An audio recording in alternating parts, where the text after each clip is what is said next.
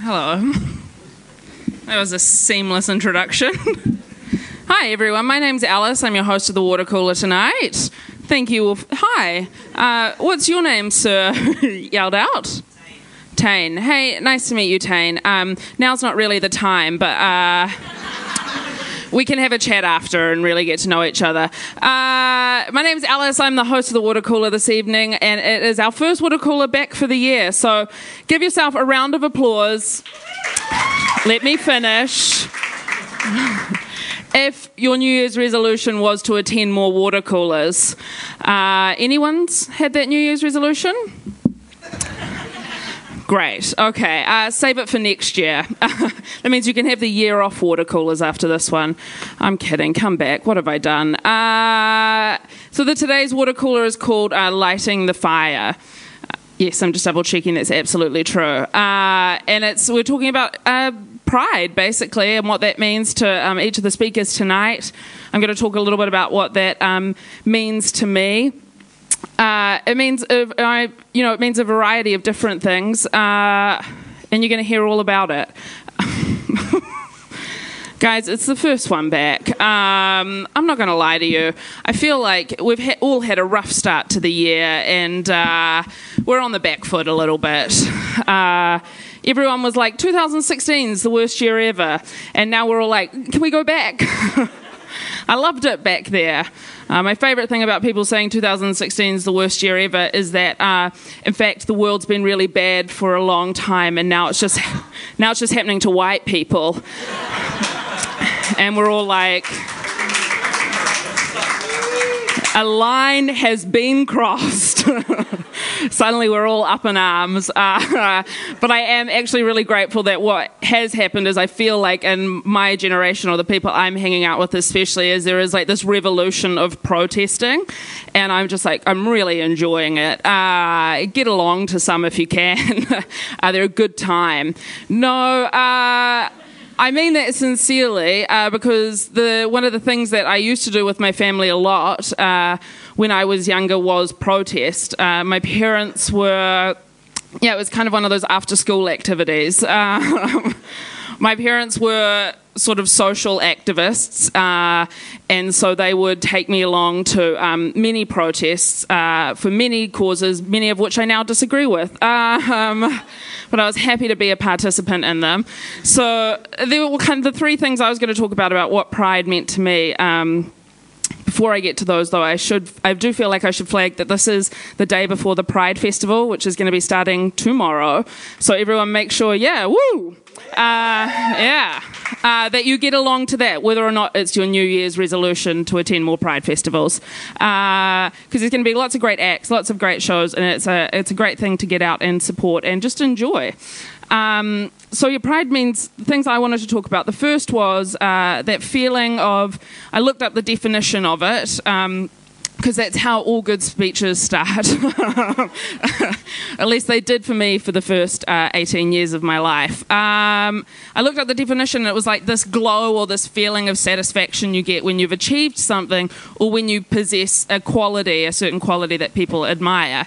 So I was thinking about how that related to what we were talking about tonight, and that feeling I get when I protest, that I'm like proud to be a part of whatever the cause is, and I'm happy to be surrounded by the people I'm surrounded by. And I get that feeling, in kind of three ways. The first is at protests and concerts. They're both the same to me. There's not a single concert or protest that I have attended that I have not cried at. I love them. They fill me just with like the greatest warmth I could ever possibly feel. The other day I was at not a march, it was more of like an occupation of Aotea Square against the Muslim ban. So-called Muslim ban. Classic libtard up here. So I was in an occupation of that, and I was having a good old cry, loving it, and remembering all the times I'd had a good old cry just a couple of months ago at Coldplay. I had a great time, and I feel a lot of pride for being a part of those things. You know, when I'm at Coldplay and I look around the stadium and I'm wearing a Coldplay t-shirt because I will not be ashamed, and I see all the bracelets lighting up, I get this feeling, this very like sentimental feeling that we're all one. And then I got that again at the Muslim ban occupation of we're all one. So that's kind of like, I don't know if that's pride necessarily, but it does fill me with this warmth of being like connected to people and feeling like I'm a part of a community. So I guess that leads me into the thing that I feel most proud of, and I really can't take any credit for it necessarily, but that's my family. You know, I the other day, it was my sister's birthday, and to celebrate, she wanted to do an escape room. Has anyone done an escape room before? Yeah, cool. Anyone know of what an escape room is? Yeah, all right. They're like a room you have to break out of. And only like privileged people do them because those are the only kinds of people breaking out of a room would sound fun too. So we went as a family and we did boys v girls because I don't know. Nobody's perfect. And before we went in, they were giving us all of the instructions about what to do. And there's like you can get a little clue. If you're struggling, you can like press a button and they give you a clue. And we said to the lady who was giving us the instructions, you know, make sure, because we're competing, of course, make sure you tell us how many clues, you know, each of us gets so we can like shame the other team. And we did the escape room. We were escaping Nazi Germany. Yeah, and my dad and all my brothers were escaping Alice in Wonderland. The lady told us they were both equally difficult.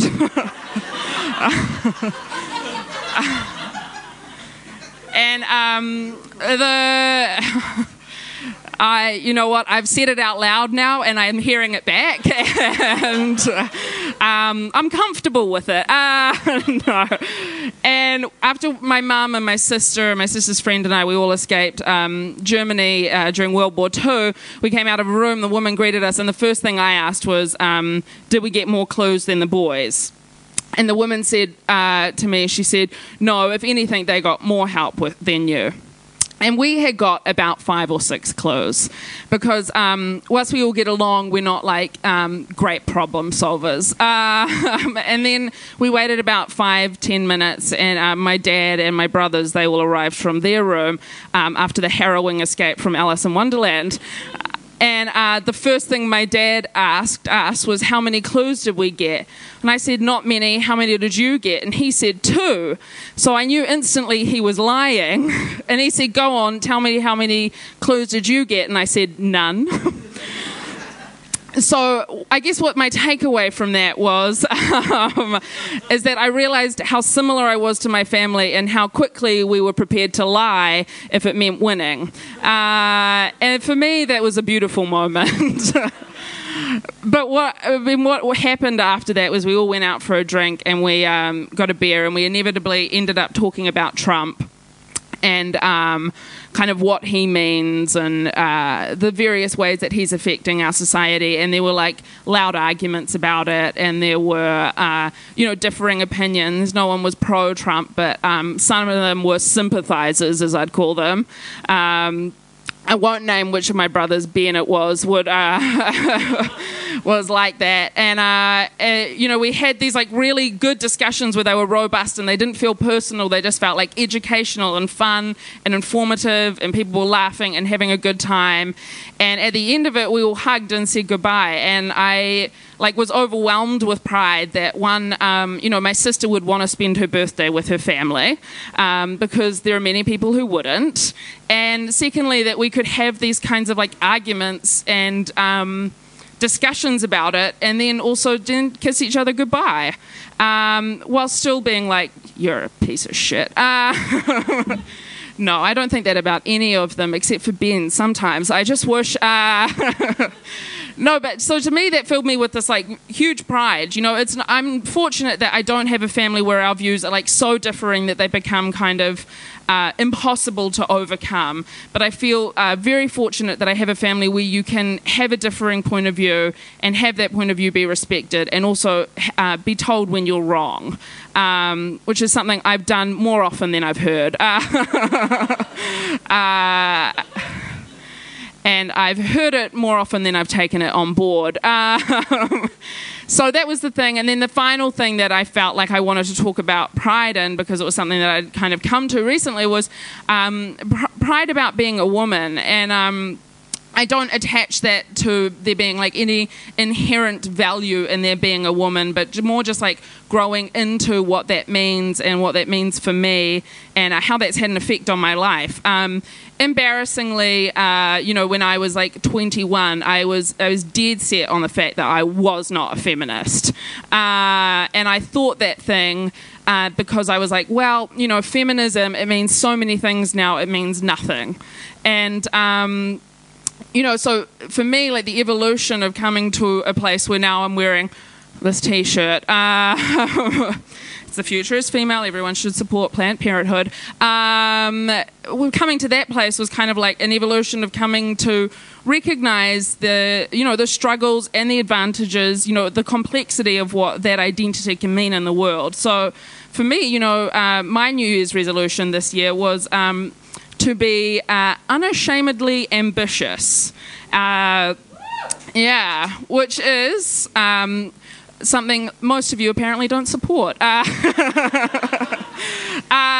No, and I don't mean that to mean in a way of being boastful, but recognition of how often women, and not just women, but women in New Zealand society can be deterred from feeling like they want to put their hand up and say, I want this thing, I can do this thing, I will do this thing.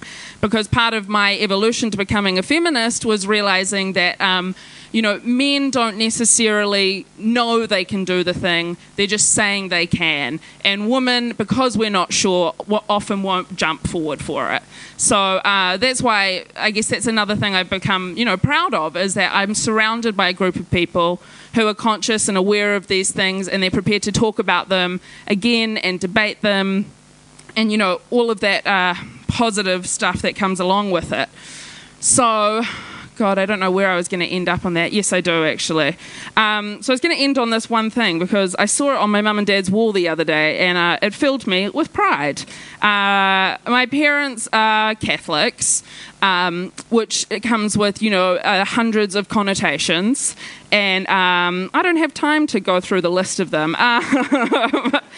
But I saw on my mum and dad's wall the other day, in 1982, 1983, Pope John Paul visited Auckland, and my mum authored an open letter to the paper, so you can all see it. Did you get it? Okay. I'm just going to read this a little bit. It's in yellow. She authored a letter to the paper that other people signed. It was an open letter, and everyone, everyone who was in her church community signed it, and then my dad and his friend decided to go along actually and visit and hear what the Pope had to say. And such was the effect of the letter that the police followed them and escorted them to the protest, the speaking, because they were worried they were terrorists, back when the police suspected white people of that sort of shit. So I'm just going to read this little bit. It's part of the open letter. Yeah, here we go. God, technology is amazing, eh? I'm proud of Steve Jobs. So there's a little beginning, but I'm just going to start right in the middle. We speak of Catholic women who are currently excluded by church policy and disciplines from ordination. We question the theological grounds for their exclusion. In our view, the denial of ordination for women is unjust. We are all equal by baptism. The gift of faith is freely available to all without distinction. Therefore, the ordained ministry should be open to all who feel called to proclaim good news of the Gospels in this way. In New Zealand, women make up over 60% of the adult Catholic population. In matters such as ordination, administration, and the shaping of church policy, they were denied equality with men. That this injustice be faced honestly and dealt with creatively is a matter of urgency. We are also aware that many women feel so distant from the male hierarchical priesthood that access to ordination would be a hollow victory.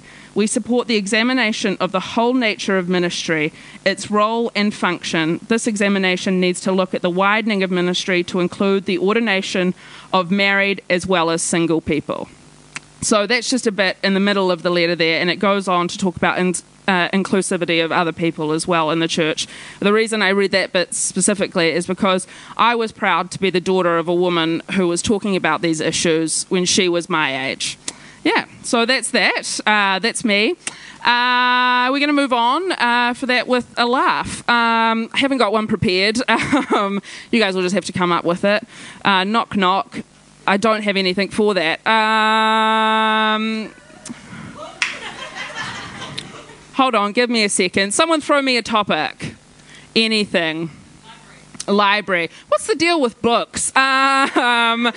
People be reading them. Okay, on that note, we're going to bring up our first speaker for the evening. And so please welcome to the stage writer, actor, and activist Cole Mayers.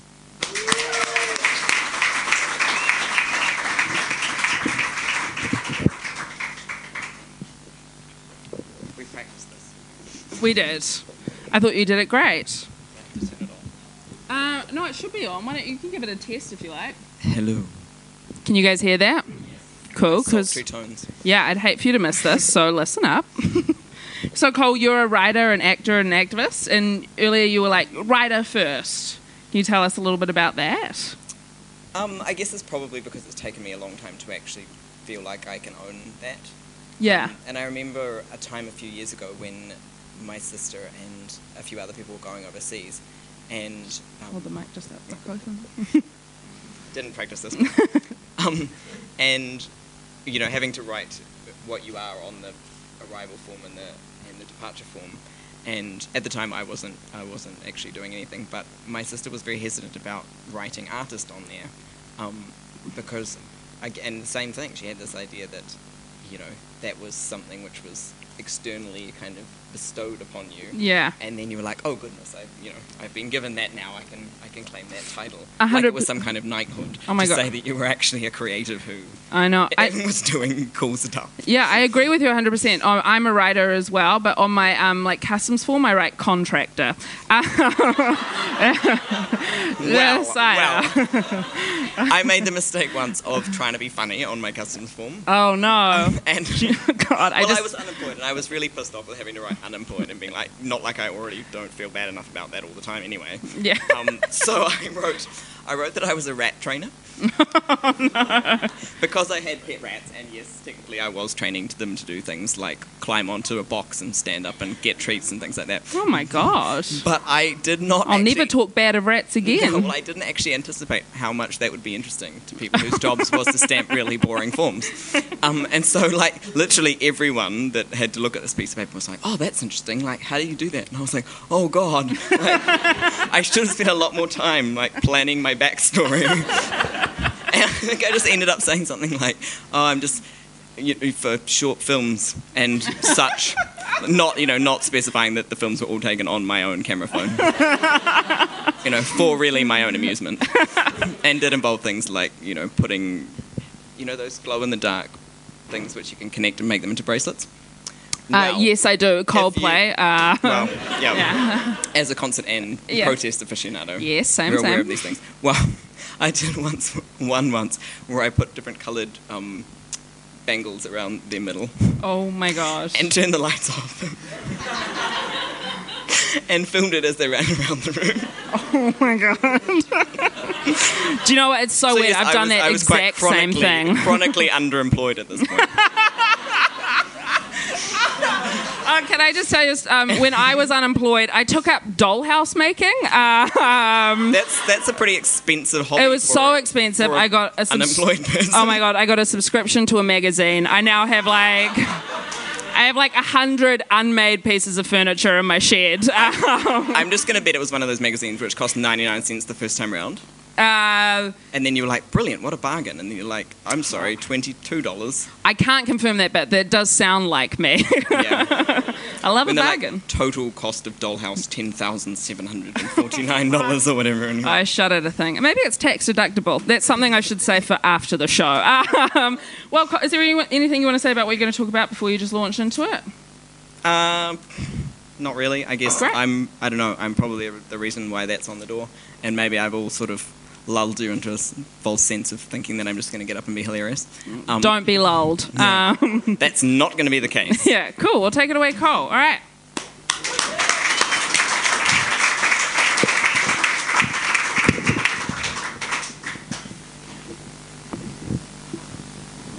I have a bit of a love-hate relationship with microphones. I was lying in bed a while ago, and I'd been up for a very, very long time, and I was kind of on that point between being asleep and being awake where I have all my best ideas and then promptly forget them. But this one stuck with me because I was thinking about I was in quite a lot of pain, and I would like to say that was because I just had some awesome sex or something like that, but that actually wasn't the case. I'm just unspecified chronic joint problems. Yeah.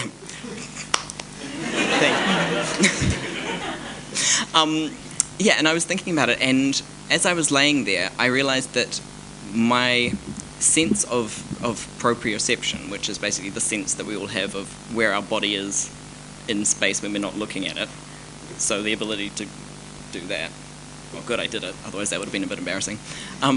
Basically the thing which stops us from turning into jellyfish when the lights go out. But I realised that on top of that sense of my body, I also had this other sense of where my body was that was informed entirely by where was hurting. And I was thinking about it, and I was like getting into this quite loud model of my body, and realised that in this model I didn't have any toes on my right foot, and I didn't have a left elbow or a left thumb or large bits of my thighs. And it was such a strange realisation to think that my idea about where I was and what parts of my body existed were totally informed by what was hurting. And it got me thinking about a conversation that I had with a friend a few years ago, and we used to kind of talk about things. We were both going through some shit in our lives at the time. And I remember saying to him, I was like, okay, I've got this very weird problem. Everything is going very well. What do I do? And it was funny because I think only because I'd spoken that out loud did I realise that how much of my life was kind of based in the sense of trauma, and that almost when that was gone away, I didn't really know what to do with myself. And so when these kind of two ideas came together about those things, I started just thinking about how much of my life that sort of reflected on. And, you know, this idea that unless I was hurting, that I didn't exist, had somehow silently filled up all of my past. 4 years ago, I was a complete wreck. I was an alcoholic and a drug addict and anorexic and bulimic, suicidally depressed. I always feel like I'm like ordering some really complicated thing off a menu. But I was having panic attacks leaving the house and intermittently psychotic, and so, you know, things weren't really going that well. And I was about to kill myself, and this whisper in my head told me at that time was sort of like, it's not that you want to die, it's that you don't want to live like this. Which kind of sounds the same, but it's actually very different. You know, the second one gives you a lot more wiggle room.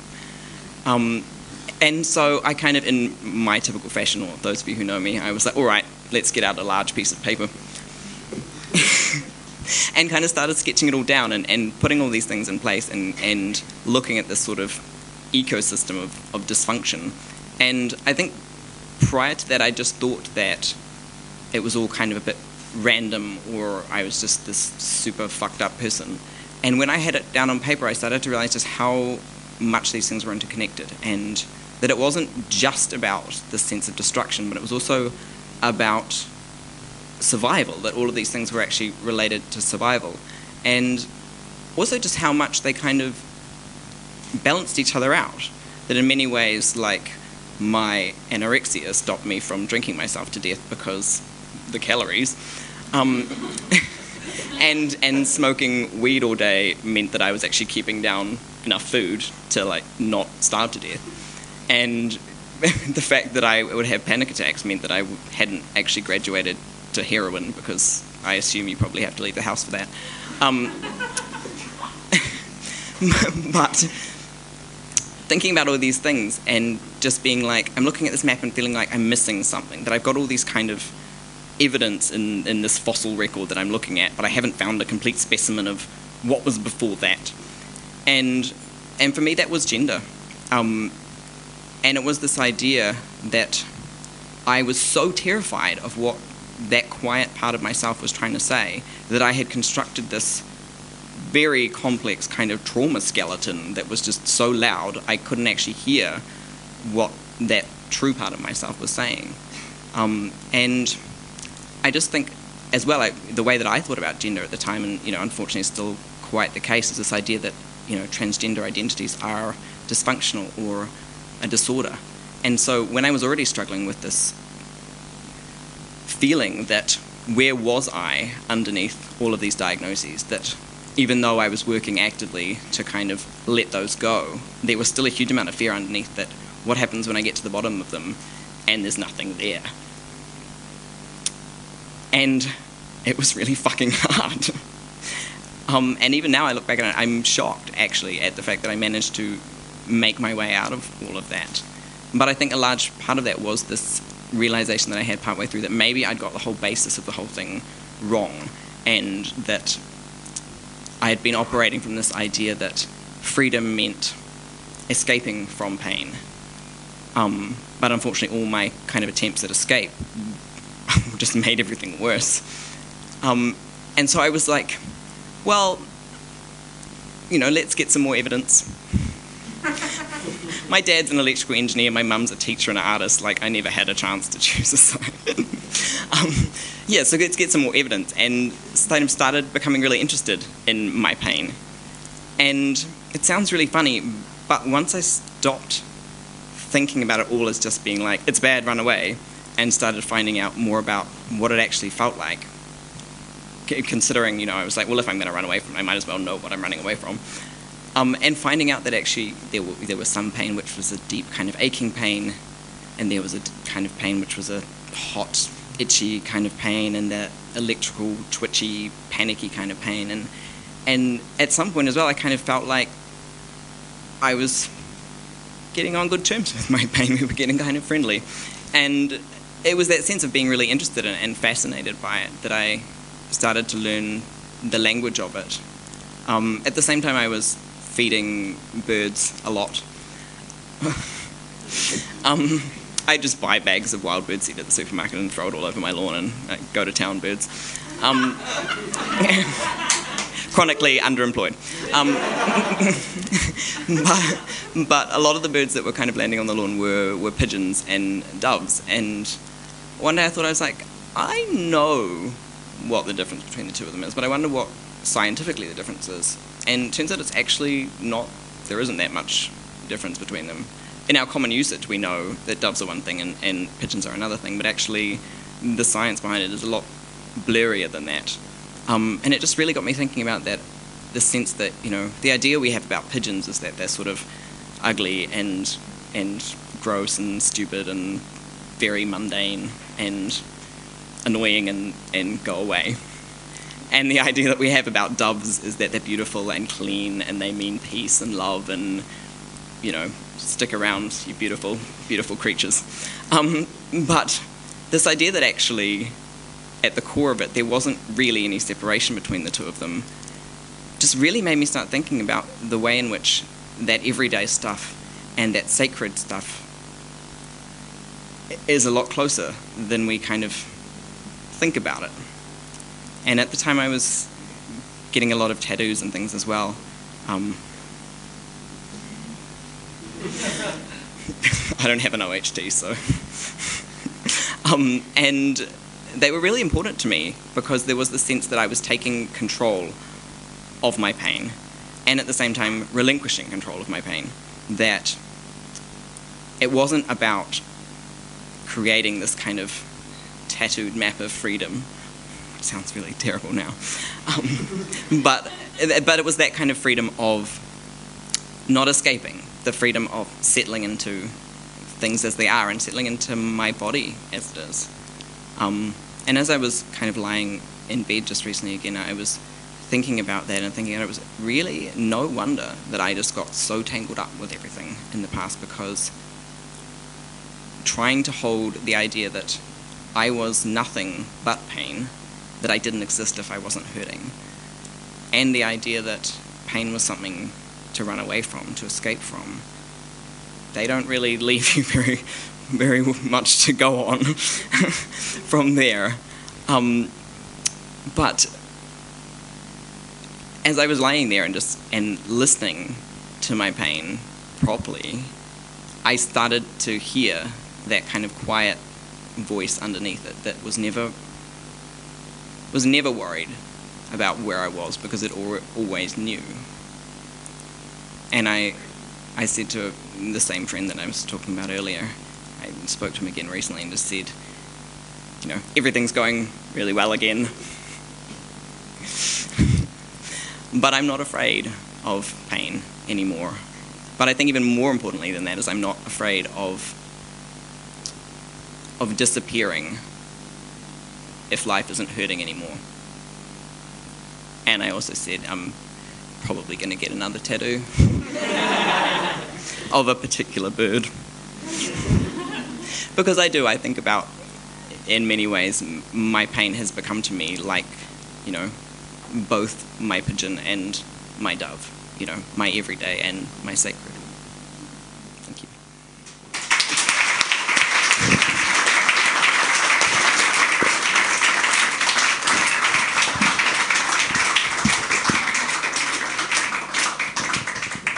That's the reason why I'm wearing this scarf, even though it's quite hot up here.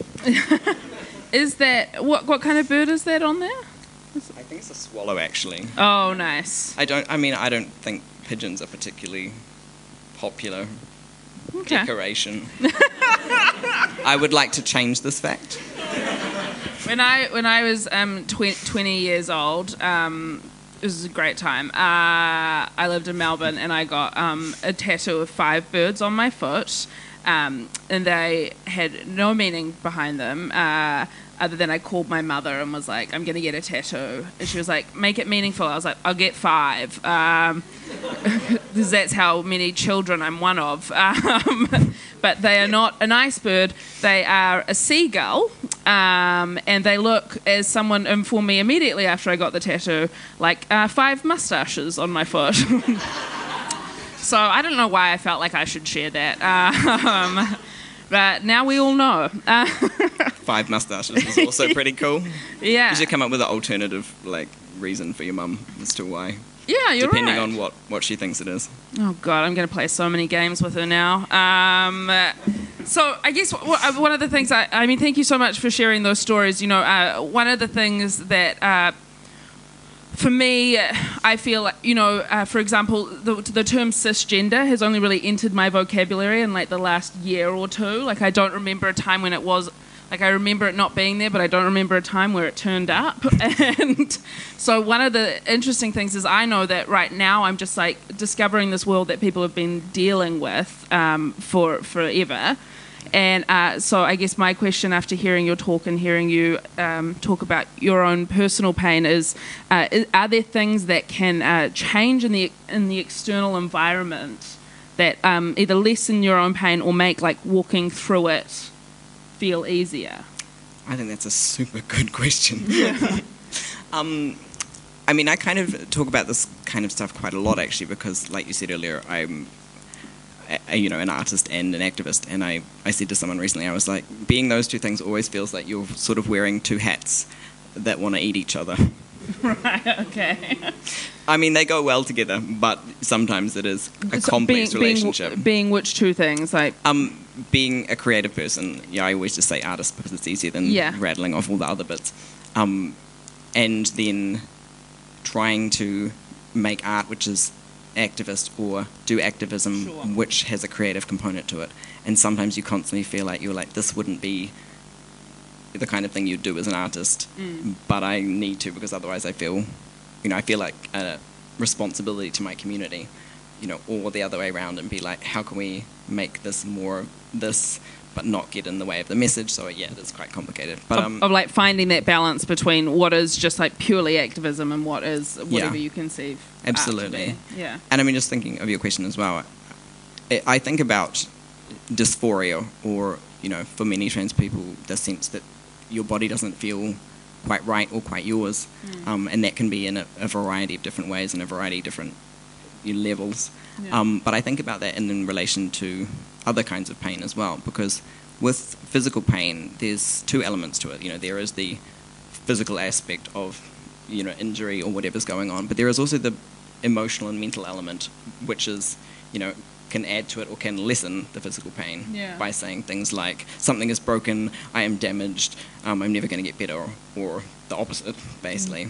And I think the same with dysphoria. There is two elements. There is the sense which around some part in your brain saying, I had a plan about what this was supposed to be, and like, this ain't on it.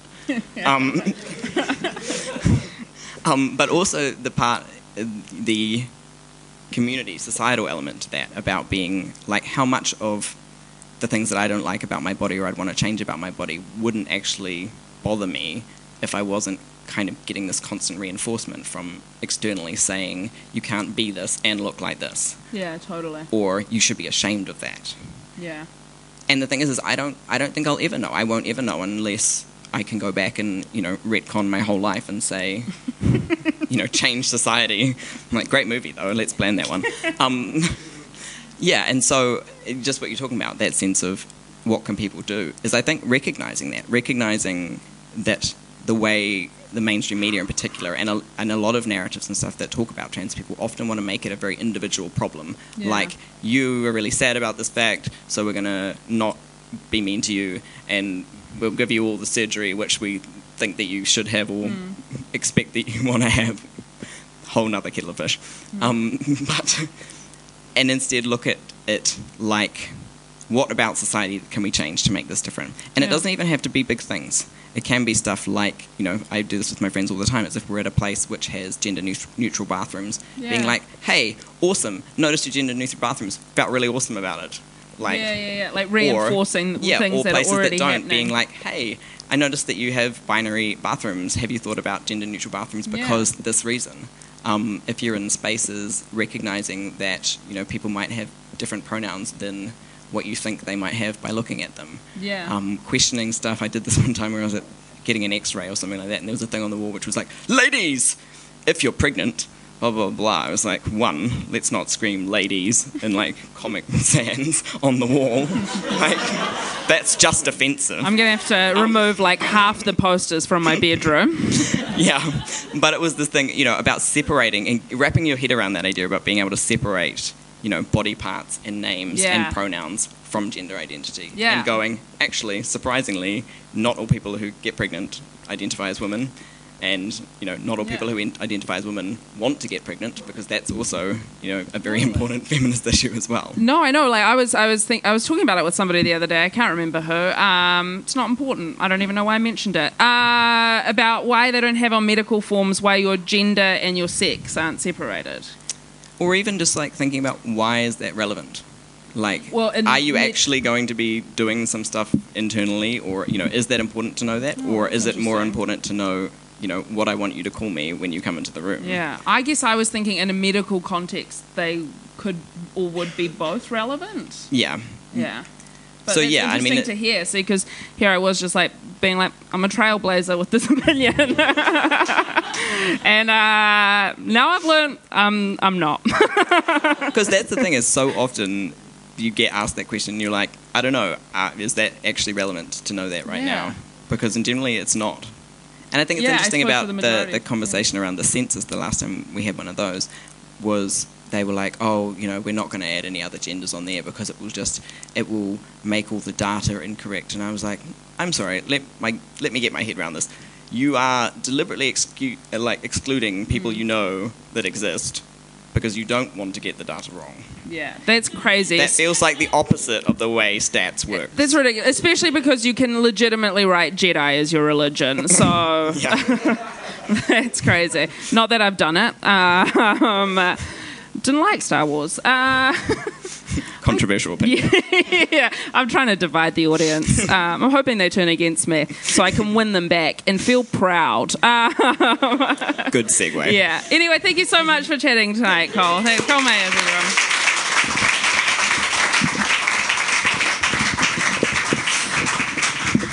Cool. So we're gonna motor on through. We're gonna invite our second speaker up to the stage. She's a reporter on B, a lifeguard, and a master's student. It's Lillian Hanley. Ooh. Hey. Hi. I think it's on.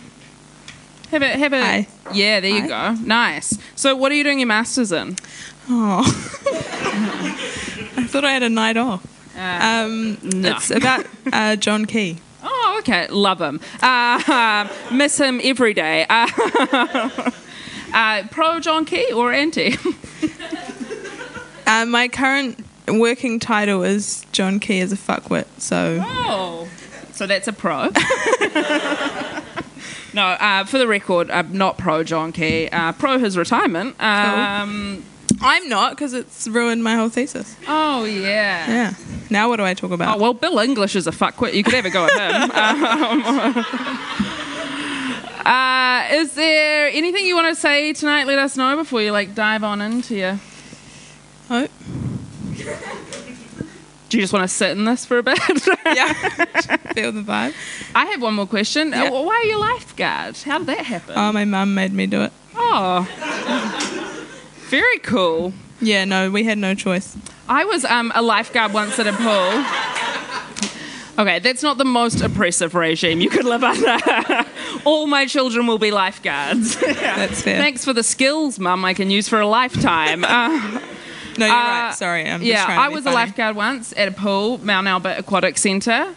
Me too. Oh, were you? Okay, here's my secret shame. I never did a first aid course. I know, it's terrible, but I needed the job, and They kind of let and you... after I got the job, I told them on the sly. I told one of the people, and she was like, "If something happens, just look at me and make a sign." I can't even remember what the sign was. Sounds like Mount I think it was help. Yeah, but fortunately, nothing ever happened on my watch. Oh, perfect. I feel like you've all thought less of me now. You try be 16 and get a job. Anyway, on that note, why don't you take it away with your chat? Okay. Cool. Good luck out there. Let's give Lillian a round of applause.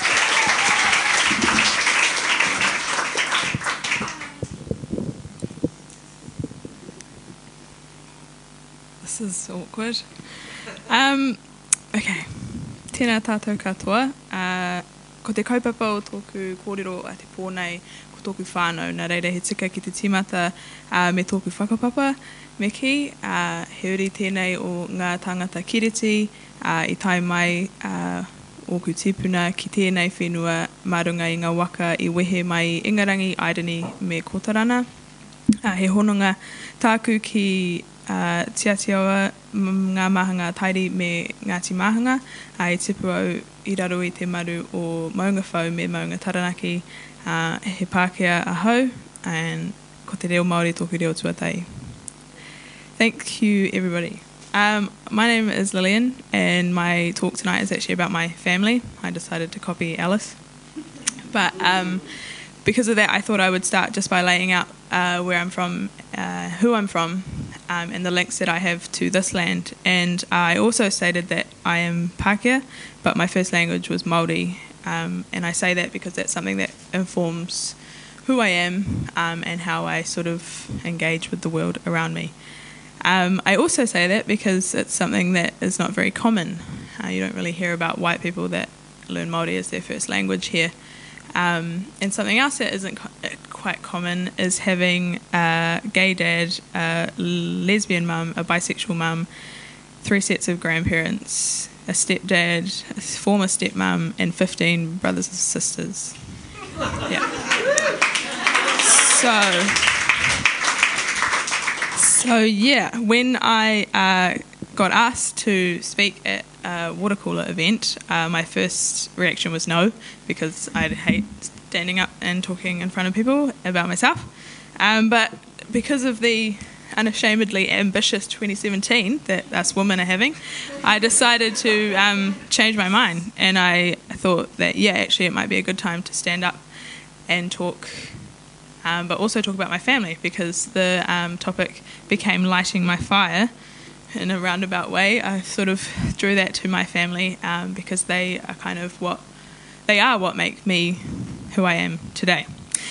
So there's sort of two reasons that I came to talk about my family, and one is the idea that my story isn't very common, and that I often get asked how that works, but also get told that it's really, really incredible, or that it's really, really amazing, which it is, but I only think that because that's my family and that's what I know, and I think they're really fucking cool. But a lot of people think that because it's just not normal, and so on one level I kind of wish that we did live in a society where somebody would hear that story and think that that is normal. So I'm sort of standing up here tonight to talk about that and normalise it. But also because when I was 12, I became acutely aware of just how unnormal that was to some people, and ever since then I sort of had I retreated in a way I retreated from talking about my family or being open about my family. And I think that kind of sucks because my family is really cool. And I think that they deserve every public shout out that they possibly can have. So here's to more of them, Mum. So that was a big long intro. I did actually, I drew a diagram to try and make things a little bit clearer, because I am going to go through this before I get to what happened when I was 12. I'm just going to try and segue to turning this on. Sorry, guys. Cool, OHP. Don't know if you guys remember these.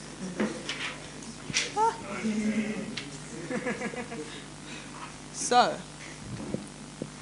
okay, this doesn't make any sense, but it will soon. So, the story that I'm going to tell tonight is the story basically of how I came to be, but it's actually more about everybody around me because I'm just a very small part of it. And the story isn't perfect, and I'm not a very good storyteller, so just bear with me. But every time I tell a story, it's different and it's confusing, and some people need paper and some people need all sorts of things. My friends actually joke because I said that I was going to do a diagram tonight, and he said, "Oh, are you going to try and draw it on the side of the Sky Tower because there won't be any space?" But I've managed to get it into this kind of little weird diagram, and it does always start with my mums, so we'll start there. I've got two mums, as I said, Tamsin, who's here tonight, and Leonie. So I have a Māori mum and a Pākehā mum, and I say that because that informs my sort of bicultural positioning that I kind of occupy today, and it's quite important to me. But Tamsin is my Pākehā mum, and she goes by Tam Tam to my friends, and Leonie goes by Lily to my friends because it started getting really confusing when I'd say, "Oh, I'm going away with Mum," or Mum got me this, or "Oh, it's Mum's birthday next week, I can't be there." And every single time, without fail, "Oh, which Mum?" And so eventually we've got nicknames. So we've got Tam Tam and we've got Lily. And they were together ages ago, way back in the day. And they were both learning Māori, actually, and that's why both me and my brothers, my older brothers, were taught Te Reo as our first language. So we've got Tam Tam and we've got Lily. I had this whole rapport about the witch mum joke, but anyway, we won't go there. It was just really fun, when we were kids, because nobody kind of understood. I'd be like, "Oh, you've got two mums," and they're like, "Oh, a stepmum," and I'm like, "No, that's just my two mums." And it would take them a fucking long time to get it, and we wouldn't tell them. We would just let them figure it out because we were like, "Well, yeah, we've got two mums. What do you have, a mum and a dad?" "Oh, yeah, okay, that's fine." So it wasn't until I was 14 actually that somebody immediately said, "Oh, they're lesbian," and I hugged her. I didn't know her, but I hugged her and I said, "You have to be my friend." So, okay, Tam Tam and Lily, and so they decided they wanted to have kids, right? And Lily, my brothers came first, Te Aotearangi and Kumerua, and Lily and Tamzan approached Stephen, who's my brother's dad, and he had a partner at the time, so she also decided to be part of this family. And my brothers were born, and then after that, Stephen and his partner Julie had Raika, and then they separated, and Stephen got with Louis, and they had Te Aumihi, Awatea, and Peter. I'm saying all the kids' names because we're going to tally it up, because I promise you there's 16 of us altogether. So Te Aho and Kume came along, and then Tam Tam decided that she wanted a baby, and she approached my dad, Paul, and there's a number of Pauls in the story, so Paul was going to be Dad, and Dad helped to set up the gay and lesbian singers choir. So I often tell my friends, "Oh yeah, my mum and dad met at a gay and lesbian singers choir," and that gets them going. So Mum met Dad, and he is from Taranaki, where my Māori mum is from. And at the time he was with Tai, who was part of the Black Grace family. Ngāmihi to you, Tane. And they agreed to also be part of this family. And basically, I'm not going to go into the logistics of it, but I wasn't born in a petri, or made in a petri dish. People often ask me that, but I wasn't. It took 4 people to make me, so yeah, suck on that. I think that's kind of cool. It's a lot of love, you know. Anyway, moving on. We fast forward now. So there's 3 of us, the 3 sort of older ones, and we've got 4 on the one side. Dad's partner Tai, they're not together anymore, but Tai also fathered twins for another lesbian couple, and those 2 are Tairo and Kiri, and I sort of claim them as my brother and sister as well. So now we've got, I don't know, but we'll get to the end. Fast forward a few years, so when I was 7 and my older brothers are 10, my mum's separated. And so from there, my Māori mum met Whainga, and they were together for a while. And together, they adopted... I should have moved this up. Sorry, see how I've crossed that out? Yeah, that's Tam Tam and Lily, no more. And we moved to Lily and Ngarimu, right? So there we go. Now we've got... first they adopted Moana, who's my little sister, and we got her when she was 2. And she was being fostered by Brian Tāmaki's brother, Doug Tāmaki. So they weren't very happy with lesbians coming in and taking the child, but it's fine. Moana came to us speaking English, and she's now 13 years old and fluent in Te Reo, to the point that she mixes up sea slugs with sea sluts. It's fun when we're on holiday. After that, Whainga gave birth to Te Ahuru and Matariki. Now their dad is Paul, so we got our second Paul Reynolds. He is their father, and those are my baby twins. Who I love very much. Just had to say that. Don't know what we've got here. Oh, we've got T and P. Okay, so we're back to Tam Tam. So on the other side of that, Tamsin met Paul, so our third Paul, and he's Paulie, so he can be Paulie, and he's pretty much my stepdad. And he has 4 children, Kieran, who's now my big sister, and Hirawini, Kiharua, and Taimana. So now we've got all the kids, and that is 16 of us altogether, just so you know. And a lot of people do question that. They sort of say, oh, well, they're not actually all your real brothers and sisters, or that's your half brother or your stepsister or whatever. And I sort of say to them, no, actually. No, they're all my brothers and sisters, because if you thought about it quite like that, I would actually be by blood an only child. And if I know one thing in this world, it's that I am not an only child. So that's the diagram. So when I was 12, I was an intermediate, and these girls started calling me Vibes, and they made this sign behind my back whenever I came around or whatever. I didn't know what it was about, but then eventually I found out. And it was apparently because my mums were lesbian that I was lesbian. And I was just like, that's really stupid, because that's not actually how it works. Homosexuality is not hereditary, and if anything, I take after my dad, so they sort of didn't know that. But anyway, at the time, I thought that was really stupid, but I kept my cool, and actually one of the girls, after I found out, she came up to me and she sort of touched me. She was like, oh, are you okay? Because I had got upset, you know.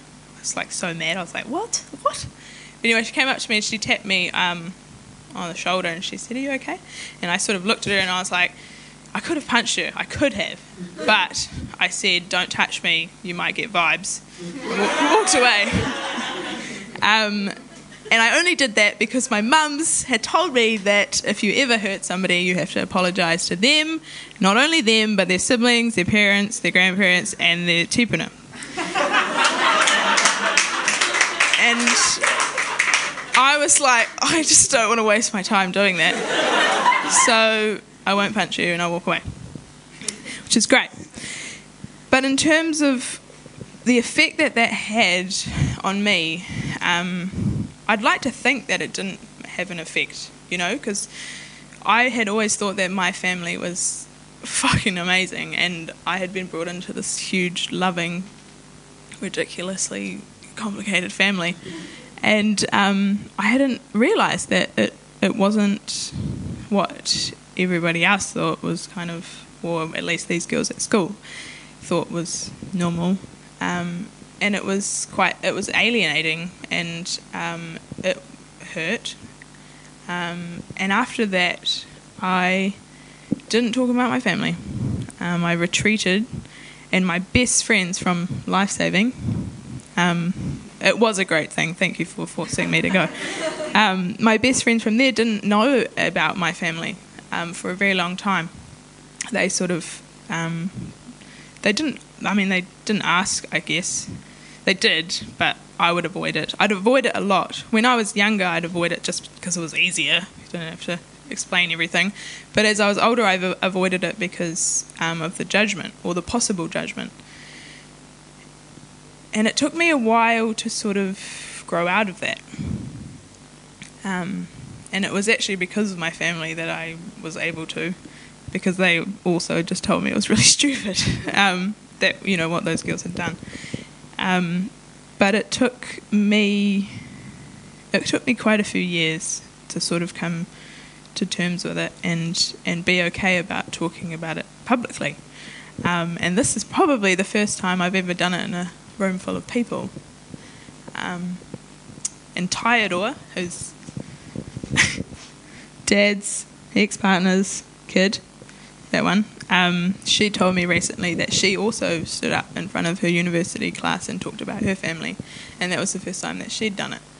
And I was really proud of her, because she talked about her sort of struggle of whether to stand up or not. But I thought that this time, yeah, I would stand up and I would say thanks, Mum, and my other mum, and my dad for having me. And going through all the shit too, because the world kind of sucks sometimes. But yeah, here we are.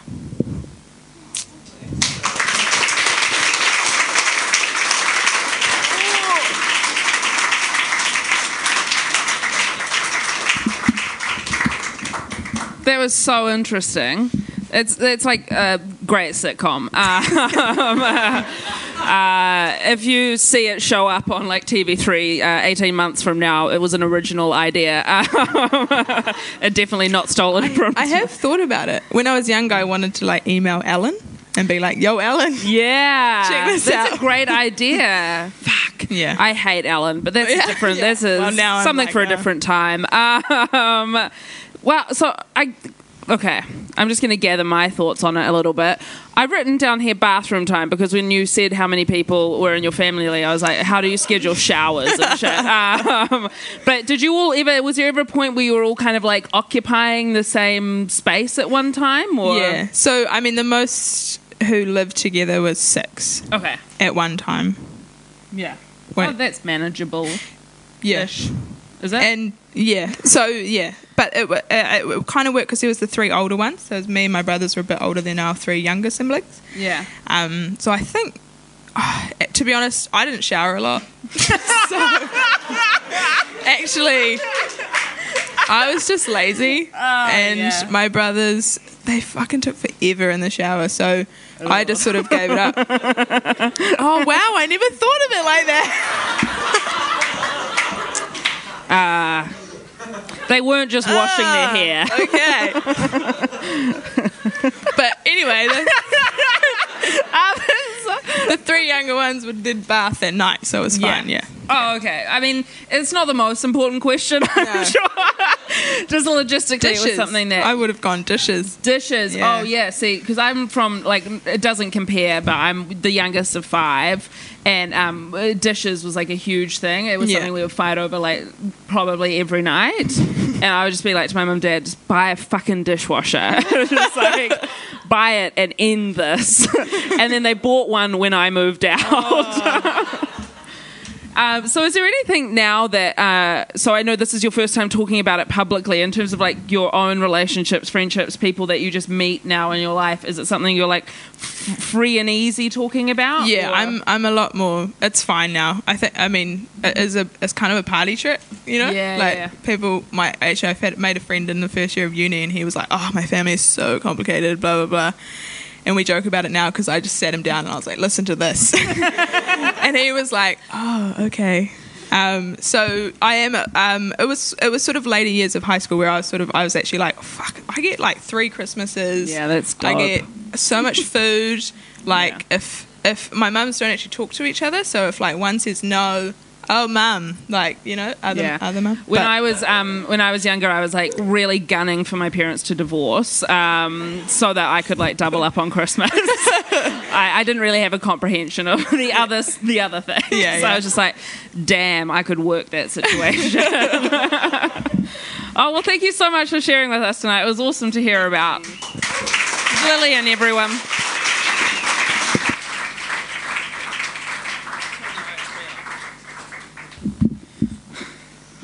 I love OHP paper. When I had my 18th birthday party, I printed the invitations on OHP because I was like, no one will be able to copy this.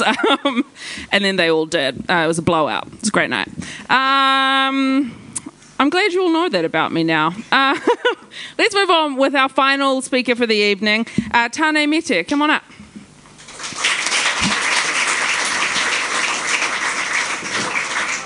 Yeah, bring the mic down with you. So I can hear you. Grab the mic. Grab the mic. So, Tane, you're a dancer and a yoga teacher. I am, yes. Which came first? I've been dancing for, I wrote it down the other day, I've been dancing for 36 years now. So, that was my first thing. Did you do it all kind of like throughout school, or how did you get into it? Yeah, I fell into dance when I was in high school, actually. It was funny because I went with some friends after school. They said, look, come with us. So I thought, okay, cool. So I followed them, and not realising that I was going to a dance class, and then watched, and they said, look, sit down there, cool. And the teacher said, well, perhaps maybe you could join sometime. And I thought, okay, well, I've got to watch it first. And then... and I couldn't get why one of my friends was using her left foot, because you should be using your right foot. And I'd say, right foot. She'd use the left foot. So on that, fell into dance. Are there people who you meet, and I'm not asking for me, I'm asking for a friend, who you're just like, you'll never be able to learn to dance? Well, you know... I'm asking for me.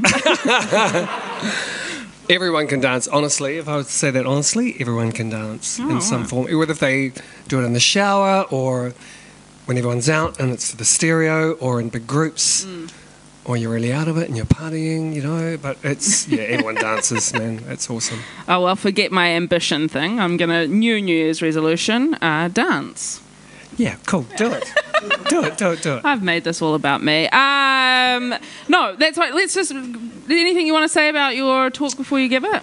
No, not really. I think it's just dive straight in, head first. Great. All right, let's give Tane a round of applause, everyone.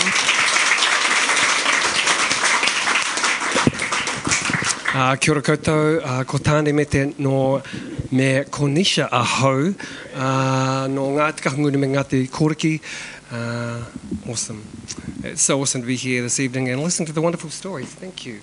I guess pride, that's something that's just when I got asked to come along tonight and I was scanning my brain and what thing would really jump out to me. And I think it's most recently was a moment in my life where it was incredibly pivotal and I needed to really sink all the forces that I could gather into this one moment to pull it all together for myself. On the 18th of December last year, 2015, my mother passed away and she was 83. And I remember as a child, and it was actually what drew me to the coming home back to New Zealand. I was with my company, Okareka Dance Company. We were performing in Edinburgh at the Fringe Festival with a show called K Road Strip. And it was a smash hit show, and we were over there going like rockets, and the show was going off, and we were selling out, and we got really good houses, great reviews, 5-star reviews 5 times, and so everything was great. And then one day I got a phone call which really rocked my world, and it really put me, I felt like I was on the top of the world, but I got a phone call to say, brother, you need to come home now. And I thought, okay, well, you haven't said why, but so I did panic, of course, and then asked my brother, well, what's happened? And he said, it's Mum. And I thought, oh shit. I think that's that signal that we get sometimes when you just know when someone says a couple of words and nothing else, that you kind of just need to do it. So here I was, everything turning around in my head. The company, the show, what do I do? If I go, we have to quit, so we have to give back all that money, and it's like, shit. So I decided to, for everything, stay with the show, and it finished, but it was really bizarre because while I was there, all this stuff started turning up for myself. Shit started coming up for myself, and I was processing things all a bit wonky and crooked and coming out kind of wrong, and really laying into the dance as something chronic, and it was all firing back in my face. So I arrived back in New Zealand, and I got back to Auckland, and I jumped in my car and I drove down to Napier where my family are. I'm the youngest of 7. And it was incredibly confronting for me to see my mother in a place where basically we were, there was no getting well. She was at a point where very soon she was going to pass away. So it was trying to find that space where we could all be together, honestly, children getting on, no arguments, and just focus on the one thing, which is Mum. So my little big ego and getting there and being the youngest child and, the most vocal, I couldn't, and I was just trying to process stuff and leading people. That was something that I was very good with. And so landing and being the youngest and being told what to do by my oldest brothers and my sister was not going down very well with me. And so and I guess it was at a moment where I was at turmoil because I had to step right back. And I had to really drop my big old ego and just completely just do nothing but land. And so I, there was crying, of course, and stories about how this came to be for our mum, who pretty much really had 3 months to live, in which she only had 3 months in the end. And so here I was trying to connect with my mother because the last time I saw her, she was walking, she was very fit, she was able, she was in the garden, to now completely lying on her back, moving her eyes and calling out to whoever child to come into the room and just keep her company, which was awesome. And so it started this process for me where I tried to kind of find a way to connect because it was all a bit much. So one day my sister, who decided, okay, Mum only wants us to wash her, bathe her, wash her hair. She doesn't want any nurses. She tells them all to fuck off, get the fuck out of my house, and don't you even... And so, we were going around the table, okay, well, who's going to bathe Mum? Who's going to do this? Who's going to... Gosh, shit. And we're all like going, kind of pointing at each other, you do it. No, you do it. So my sister got the job of bathing my mother, and it felt like she was actually like... I don't know, so I'd hear them kind of fighting in the room. No, you're pulling my hair. And my sister probably lasted a month where she had that role, so to speak. And then she go, that's it, fuck it, I'm not doing it anymore. Mum's being a bitch. So I thought, well, God, we've got to bath our mother. We can't not bath our mother. And so my brother said, well, why don't you do it, pointing at me? And I thought he was pointing at my brother behind me, and no, me. So I thought, shit, I guess I'm actually probably the next in line, being the girl, boy, whoever. And then, so I went to Mum and I said, look, Mum, we need to give you your bath. Would you allow me to do that? And she kind of looked at me and thought, well, your sister, of course, it should be your sister. And I said, I know, but, the argument that you guys had last week and the week before and today and yesterday, it's kind of not going to happen again. So she said, yes, of course, why not? So I, very delicate as she was, her little nightie, you had to take off the nightie for me, and just in this complete place of humility, drop everything, I'm of service, this is something I need to do. And so began to hear, and I could hear all this stuff going on with my mum. Oh, God, you're fucking hurting me. And I said, I'm sorry, I'm using sponges, nice delicate cloths, nice fragrances and soaps. I was doing everything I could possibly do. And washed her from head to toe.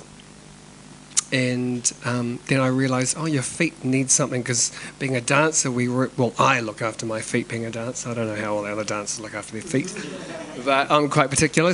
And I noticed that she needed her feet done, and that was sanding and grooming the toes and cutting them back and snipping them back so that they don't grow inwards. And so I started this, and she hadn't had her feet touched in so long that it was actually quite painful, but I didn't realise. And then I said, well, look, I know some really good foot oil. I need to get that oil in there to supple up the feet. So started a process of this. And so every day I'd wash her hair, comb her hair. It would be a bath, a sponge wash, by the way, not in the shower. And flip her over again, put her in her nightie, and then I'd do her feet. And I started massaging her feet one day.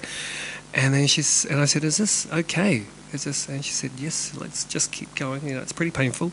And I said, well, look, Mum, I do massage as well. Maybe I can give you a massage. And she said, well, just go very gently. So I'd press very lightly with the oil and go through her hands and then her back. And I noticed that her eyes were completely shut.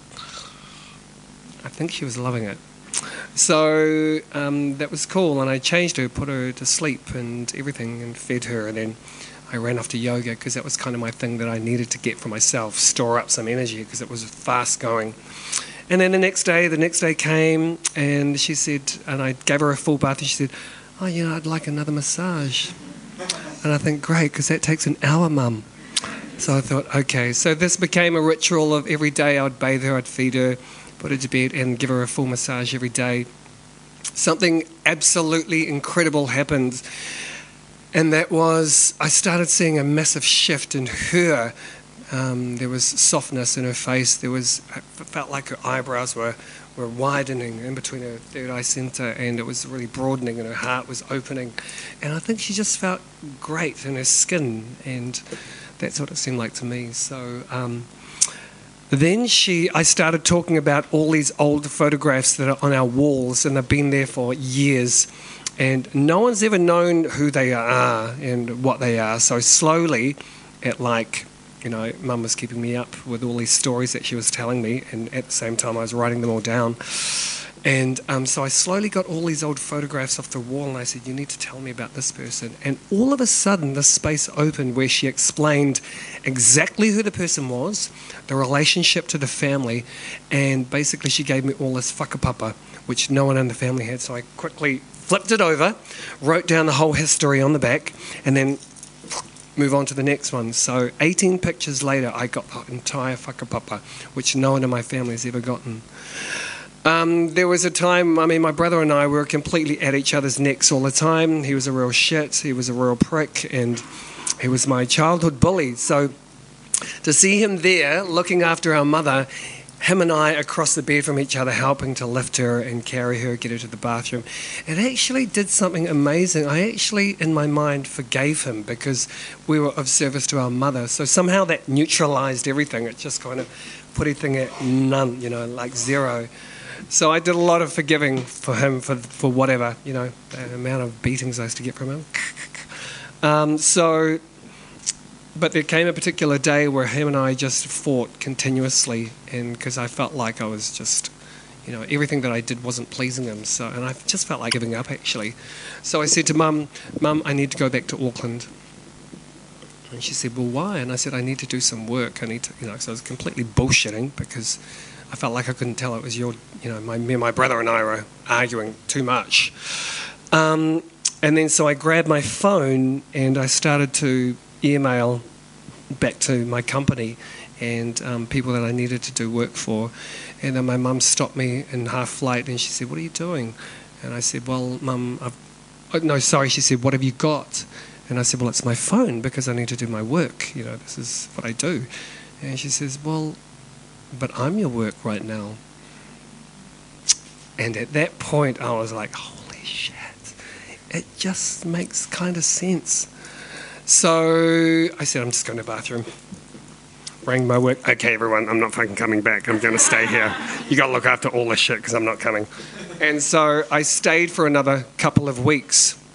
I think that really did an amazing thing for me. It actually allowed me to stay present with the one person that I needed to do most of the work, all of my work for, because she had done that for me and my family. And yet again, my brother and I argued, and I said, brother, I've had enough. I've got to go. So I left, and I said, Mum, I do have to go to Auckland, which is kind of true because I needed to follow up some things about a tour. And I got in the car, stormed off. I was kind of crying, going, oh, fucking... And I got back up to Auckland, and 2 days later, my mother passed away.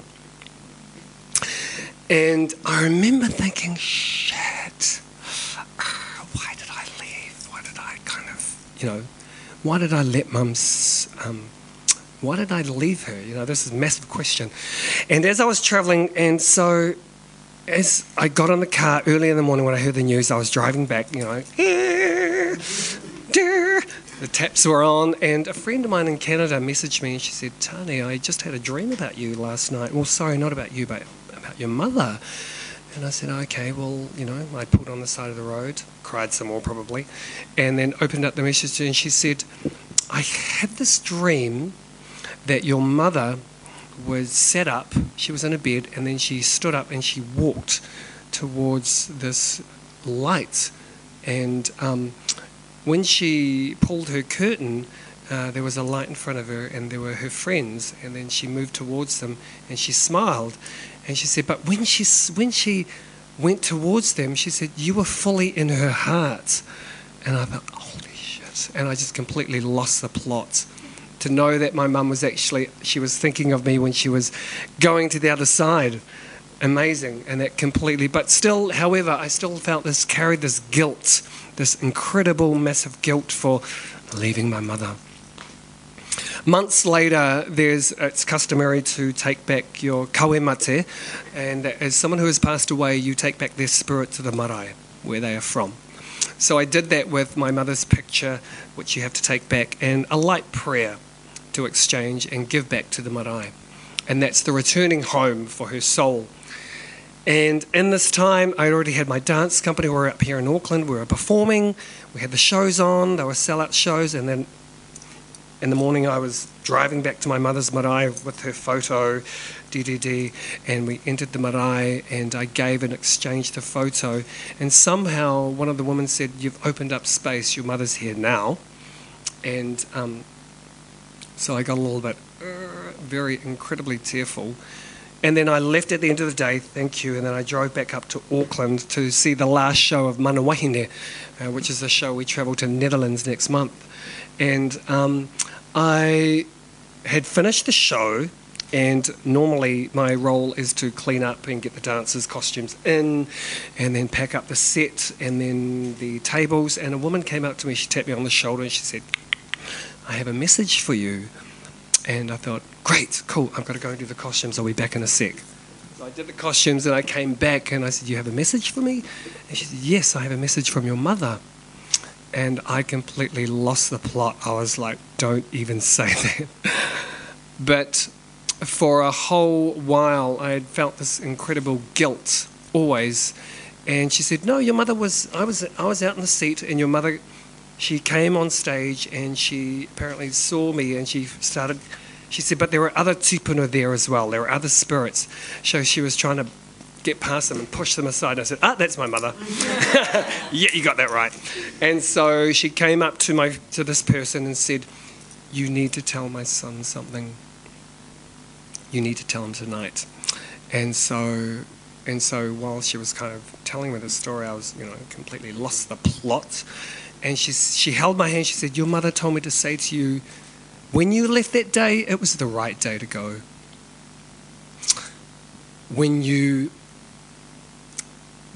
Whenever I used to talk to her and call to her, she heard every word. And that what I am doing now and what I do creatively is the best place I could possibly be, and stay there." So and you know what, that night when I got this news, I slept for 15 hours and I felt, shit, my shoulders are so easy. And it made me realize, man, if I had to carry that guilt with me for the rest of my life, shit, I would have been holding rocks on my back, like. So I was so grateful for that message and the power and the pride that I have in my mother for sending me that great message, and knowing, but a message also said that she will never be back. She won't be back again in this life because she's already come. But if I need her and I really need to call to her, she'll come back for that message, and then she'll leave again. The incredible gift that gave was amazing. And I remember when I was in Napier looking after my mother, I needed to do yoga because that was my escape also. And so I was teaching yoga there. And then one day I left my iPhone at home, and I kind of, after my mum told me, I put the iPhone in my bag and I thought, bad iPhone. So I forgot to take it to yoga class. So I realised that I had all my Shavasana music, to end my class, and I hadn't taken. I thought, shit, what do I do? And so I thought, I remember this waiata when I was a kid. And it was the waiata that I sung at my mother's funeral. So it just really brought everything home for me. Whakaria mai Tori peka ki au, tia ho mai, raroto I te po. Hei kona au, titiro atu ai, hora mate, hei au, koe noho ai. Whakaria mai, tori peka ki au, tia ho mai, raroto I te po. Hei kona hau, titiro atu ai, hora mate,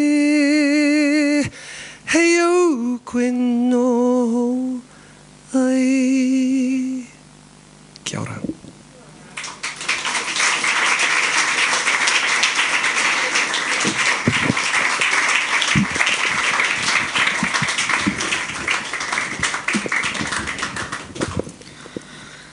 I just have kind of one question for you. A lot of people who talk about the experience of the death of a close family member talk about it as being like a transformative time, or a time that creates greater intimacy with that person. And I guess my question always for people who have been through it is that something you can come to before you reach the point where, somebody is dying, or does it do you have to have that kind of gravity? And and I think it's when you're connecting with someone that's of love, and someone that's in your life. I mean, it can come in so many ways in terms, and sometimes it doesn't even have to be a family member. It's something that someone you really resonate with and connect with. And it was interesting. I had a friend who passed away when I was in school, and even though she sat 2 seats back from me when I was in high school, and for some reason the night before, not the night before, a couple of nights after, I had this dream that we were in the same room, and she clearly spoke. I don't even know. That just came back to me after I had gone through the experience with my mum. So, I think people connect in their own way, and it comes in different forms, yeah. And that lesson you had about kind of like recognizing if you had held on to this guilt that you felt at the time, the effect that could have had on you. Do you feel like you've been able to kind of apply that to other things and letting go of other stuff? You know what? Totally. And I think what helped to process with that as well is that when I was travelling to Napier after my mum had passed away, a friend of mine in Canada who rang and said, I had a dream about your mother. So she said, when I told her that actually my mum had passed away and I'm driving there now, and then a day later she messaged again and said, look, here's a ceremony that you should try if this is for you, because I'm an avid gardener, and I got that from my mother. Actually, she was always in the garden. She loves vegetables. She grows things that she loves to eat and flowers. So I kind of adopted that. Well, we kind of had to bloody do it whether we liked it or not. Actually, she just got us in there. It was your life garden. It was that's right. And yes, my life garden. And I, in my own garden, which I love, and it's a space where I visit all the time. She said her grandmother mentioned that when her auntie passed away, that she was told to, when she went to a place of silence, to have 2 cups of tea. It would be one for her and one for the, deceased. And when she had finished her cup, she would pour the cup into the earth. And I kind of resonated with it, because I love tea. I drink it all day long, and I love gardens. So I did this, and I started, and it was kind of became a ritual. And my neighbours were like, what are you doing, dude? And I'm like, okay, well, I'm having a cup of tea with my mum. This is my little moment. And they went, okay, sweet. And then it got to the point so much that I'd have 2 cups of tea wandering down to the garden, get tea with mum? And I'm like, sure. But that helped me so much. And that was my point of connectedness where I had with my mother, because I think those were the message where she could hear, because I used to pour my heart into it, Yeah. And I think those are the messages that she was receiving. So, yeah, that was my pride moment. Yeah. Oh, well, thank you so much for sharing with us this evening. Tāne, everybody.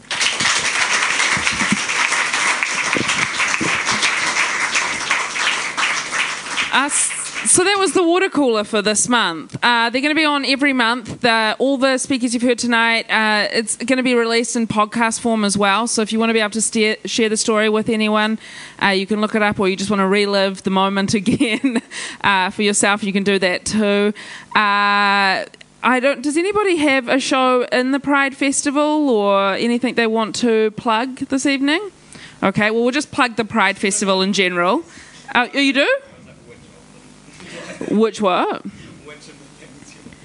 Oh, I'm doing your favourite one. I'm one of the directors for Legacy Project, which is actually at U starting next Tuesday or Saturday. Okay. And I'm also one of the organisers for Same Same But Different, which is the LGBTQI Writers Festival. Great. Which is on the 18th on the 17th and 18th. And so where can people go for information? Q Theatre website or iTicket? And Facebook. Okay, great. There's also a show on here at the basement. I think it's called First Dates, and I was sitting backstage waiting for here, and people were laughing. They were loving it. So you should come along and check that out as well. My name's Alice. I'm going to have a show in the Comedy Festival. So if you remember that that's happening, it's not until like May, but you can come and see it then. It's called Self-Titled. And I'm in Snort. That's on here every Friday night at the basement. It's on tomorrow night. This is me just doing all my plugs now.